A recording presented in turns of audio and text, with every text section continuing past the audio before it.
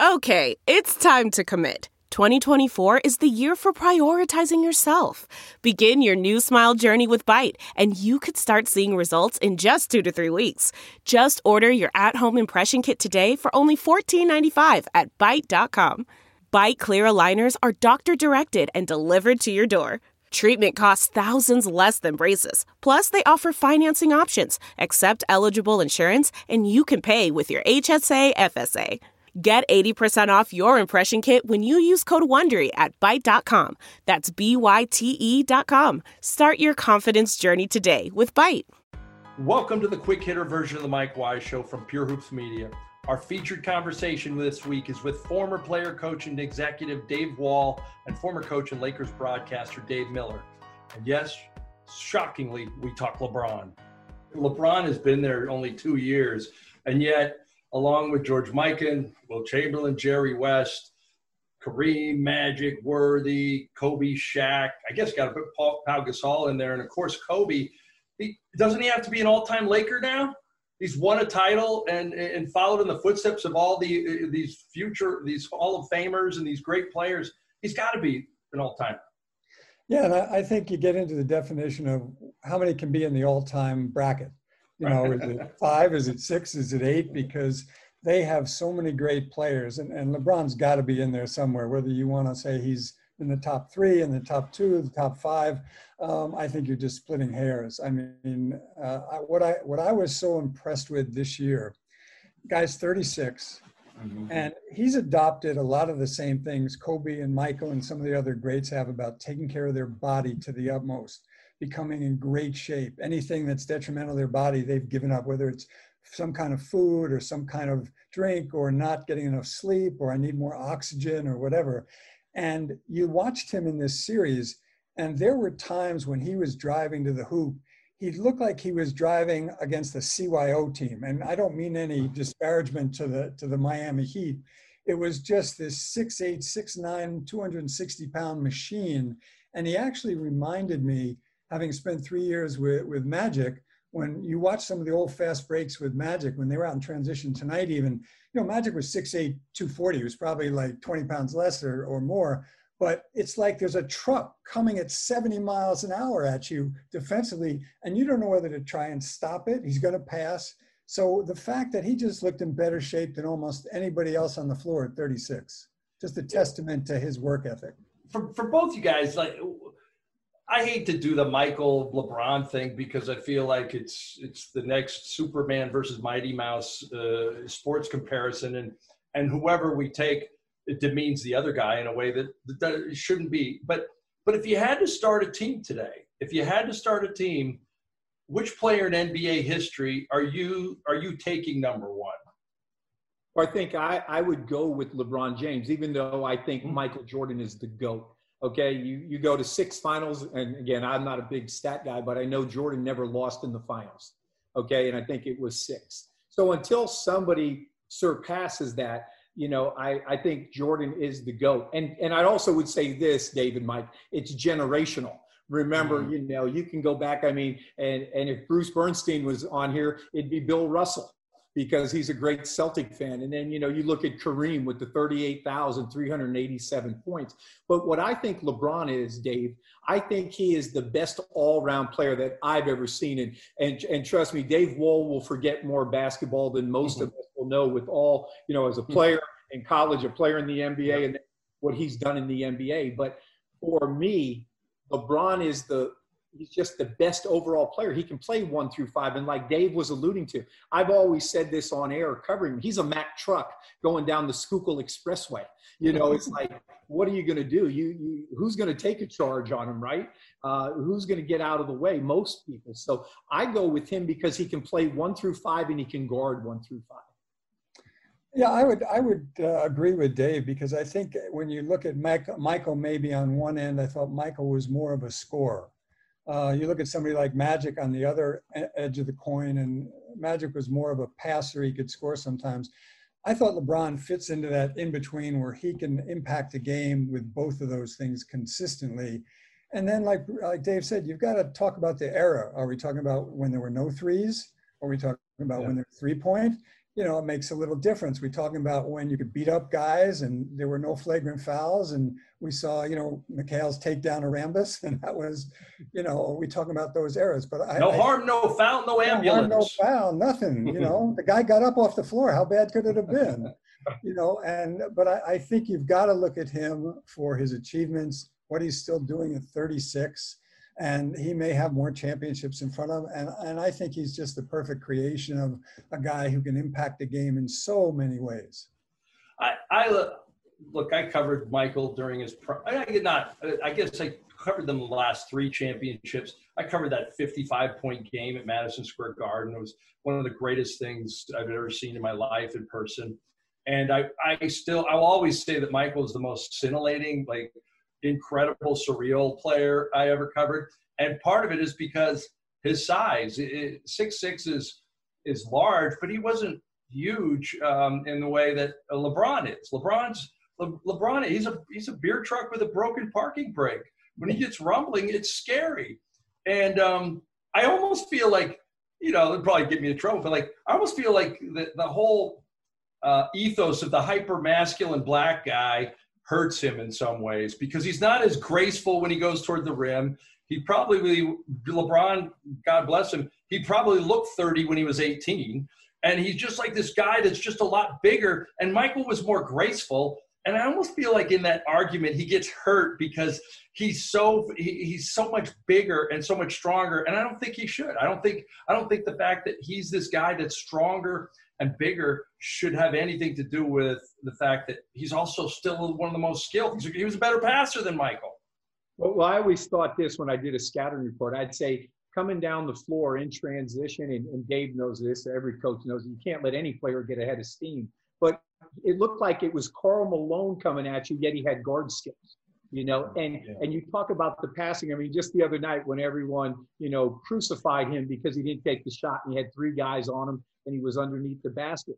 What I've come to appreciate with LeBron now in Los Angeles is that he plays the right way. And I've heard him speak enough, whether it's on TV or whether it's to a group of kids, play the right way. And that's what I appreciate about him. And, there was a time when he started out like all players, Dave, in this league. I watched him early on. I remember going to a Clipper-Cavalier game. And I'm like, this guy doesn't have killer instinct. He was just messing around. He was a kid from Akron. And then all of a sudden you figure out and you surround yourself with quality people that have your best interest and you start winning. That's when I thought he became a killer, an assassin, like a Kobe, like a Jordan. We talk about these guys that, love to win and hate to lose. LeBron developed into that. But yeah, you're right. He came out to play in Pauley Pavilion and I helped host his team and they played Dominguez. Oh, I remember this game. It was against Sebastian Telfair's team. Yeah. And so we went to dinner with his team over at Lowry's on La Cienega. And I actually have a picture of my 2 sons that come up to about his waist, and it's the young LeBron.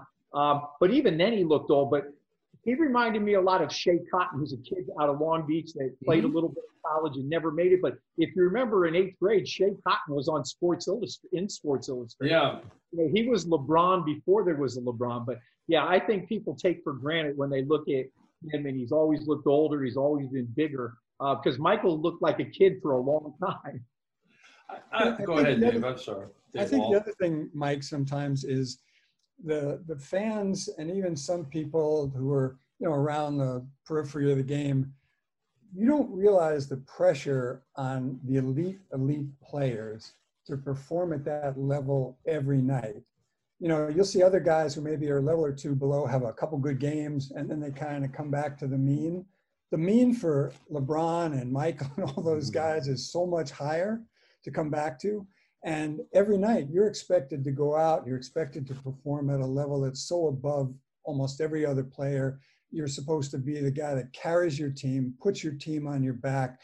There's an enormous amount of pressure that can be debilitating to a lot of guys over the years. And yet you see the LeBrons and it doesn't seem to wear on him. I mean, he comes through with these performances and yeah, he'll have a bad game once in a while, but you can almost kind of count those on your hand. I also like the whole thing about, and look, Bruce Bernstein will tell you, I probably go harder to my left than Michael Moore. But I like the fact that irrespective of whether you like the Black Lives Matter on the court, irrespective of whether you thought the social conscience message was too far removed, it shouldn't have been part of the game. And I like that LeBron James put himself out there. And when he first did it, I think when he donned a hoodie with Dwayne Wade and the Miami Heat and did a portrait in the wake of the Trayvon Martin killing, I was kind of like, wait a minute, what's this guy saying here? And now I look back on it, the guy really took a risk. And he really, to me, he's part of the renaissance of probably the pioneer as far as renaissance of social conscience among athletes go. And, and whether you think it's right, wrong, or, I'm sure we don't think he should just shut up and dribble, and he sure hasn't. No, go ahead, Dave. Oh, I was just going to say, what usually happens, the guy who steps out first gets lost. He steps out, he gets crucified by the people who don't want to change anything, who want to put him out front and just take shots at him. And you can look, I remember as a kid watching Tommy Smith and John Carlos raise their hands in Mexico City with the gloves on. Nobody knew what that was about at that point. And you look at everybody from Curt Flood in baseball as one of the first free agents. Colin Kaepernick is one of our most recent ones. And for LeBron to speak out, and I think as he's grown in his understanding of all the things and how they fit into life beyond basketball and apart from basketball, I'm really happy to see guys speak out. And the people, when I hear shut up and dribble, I look at those people and go, no, forget the shut up and dribble. You should be educating yourself, so you're speaking out. Yeah. And so I think it's a wonderful thing for athletes to be putting the time and effort, especially now when they had to go through all these things.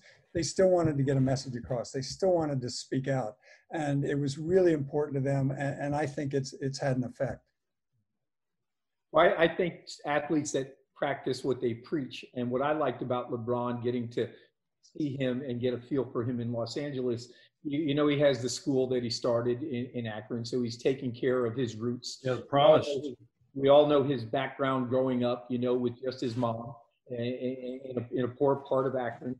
And for him to be able to show America, and it doesn't matter what color you are, to show that you care about your roots, where you came from, to show, I think he's a great dad. I in his interviews in Los Angeles on the local channel, I'll rewind it and I'll tape it and I'll tweet it out, going back to playing the right way or doing the right thing, or not just shutting up, standing up for the cause, because a lot of guys in his position would rather not say anything because they're afraid it's going to hurt them here, it's going to hurt them there. And like Dave said, I think that the power that they have and the abundance of social media out there, I've become a bigger fan of LeBron James as a person right now than I think of him as the second best player to ever play this game. Yeah, I think that's where I'm biased a little. I really, when I was at the New York Times, having been out and covered him and done a feature on him his last year in high school and gotten to know the people around him.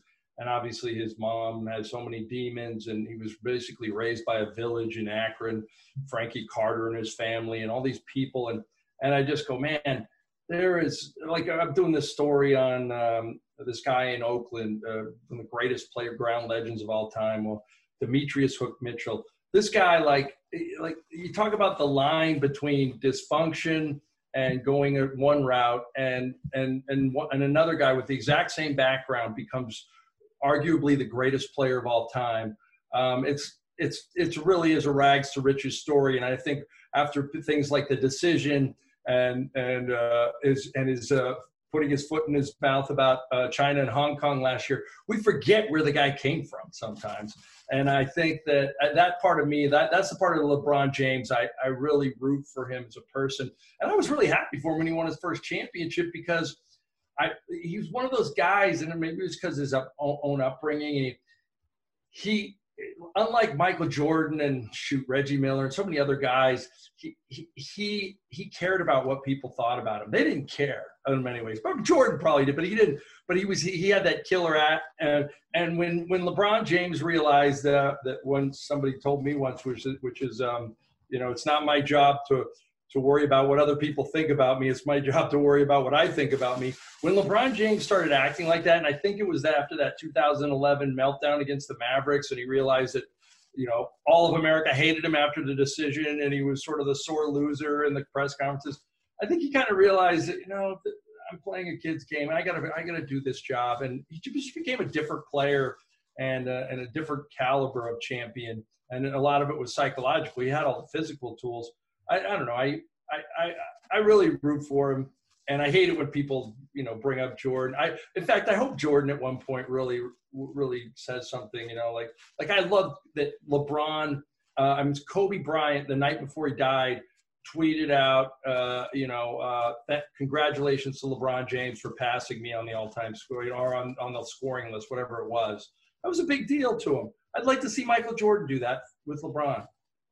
I love, one of the things I love, and you kind of alluded to it, is I love when people, and it doesn't have to be LeBron, but since we're talking about sports and LeBron, is that's called, to me, personal growth. You'll hear a lot of people say, I don't regret anything I ever did or said. Well, to me, then you haven't really taken the time to analyze something that, you received a lot of criticism for. Not that you always have to accept criticism from everybody, but sometimes when you receive criticism that's worthwhile, constructive criticism, LeBron has shown that he's given it thought, and he's realized, boy, I could have done that better, or I could have done this better. And he's learned from that. And I think that gives you more maturity as a person. It blends in your experiences and makes you a little smarter along the way. And I think that's one of the things I've been really impressed with him, is he hasn't just, kind of sloughed it off and, hey, I'm going to do what I'm going to do. And I don't care about anybody's opinion. Yeah. And to piggyback onto that, I think he's got a great characteristic, as most people do, and more in the world should be happy for the success of others. Mm-hmm. We say that in coaches all the time. We say, everybody wants to keep up with the neighbor, and everyone wants to have a fancier car. Dave, where you and I live, everybody wants an elevator. I want steps. I want steps. I remember the first time my kids had a play date in 1996. A kid at our house said, "Hey, you guys don't have an elevator." I want to say, this isn't Macy's, but that's another quality that I think goes hand in hand with what Dave is talking about, is happy for the success of others. And it would be nice for Jordan to do that. And I think Kobe learned to do that. And, you hope that, in this business, we beg, borrow, and steal, whether media all the way to a front office or anybody that's successful. So I think that's a great quality that LeBron shows, hand in hand with the trust of his teammates, being happy and putting others in a position to attain success. If you'd like to hear more from Dave Wall and Dave Miller, check out the full version of the Mike Wise Show from Pure Hoops Media. You can also see the video version of the Mike Wise Quick Hitter on the Pure Hoops Media YouTube channel.